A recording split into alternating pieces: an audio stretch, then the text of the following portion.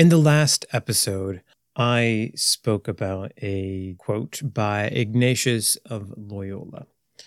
And he said, "He who goes about to reform the world must begin with himself, or he loses his labor." In this episode, I will be unpacking that and how that can apply to ourselves.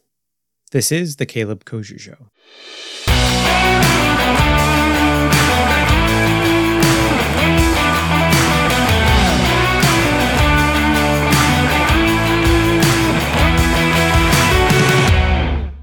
We inevitably affect the world around us.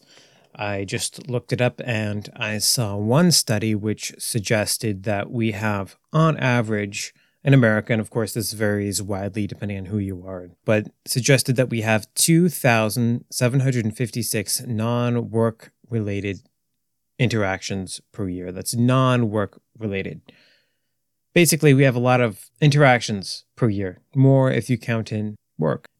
We are faced with interacting with people and making a difference in their lives. We will change the landscape of the world because we are a part of that world. Now, whether or not you wish to make the world better or you wish to do nothing at all, you can say that reforming yourself is a good thing because you'll be a better person.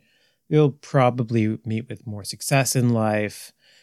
You will, maybe be happier too.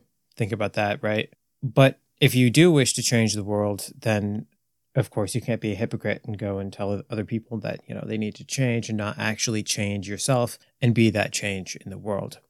And this led me to think about, what exactly it means to reform. So I looked up the definition. Reform refers to the process of making changes to something in order to improve it or address a perceived problem or issue. Form again.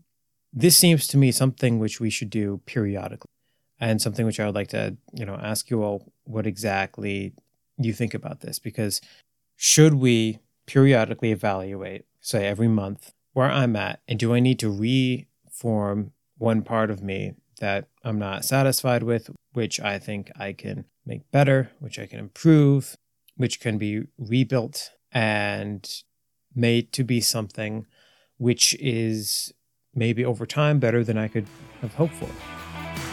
That's my thought for this week, and I hope you enjoyed, and I will see you in the next episode.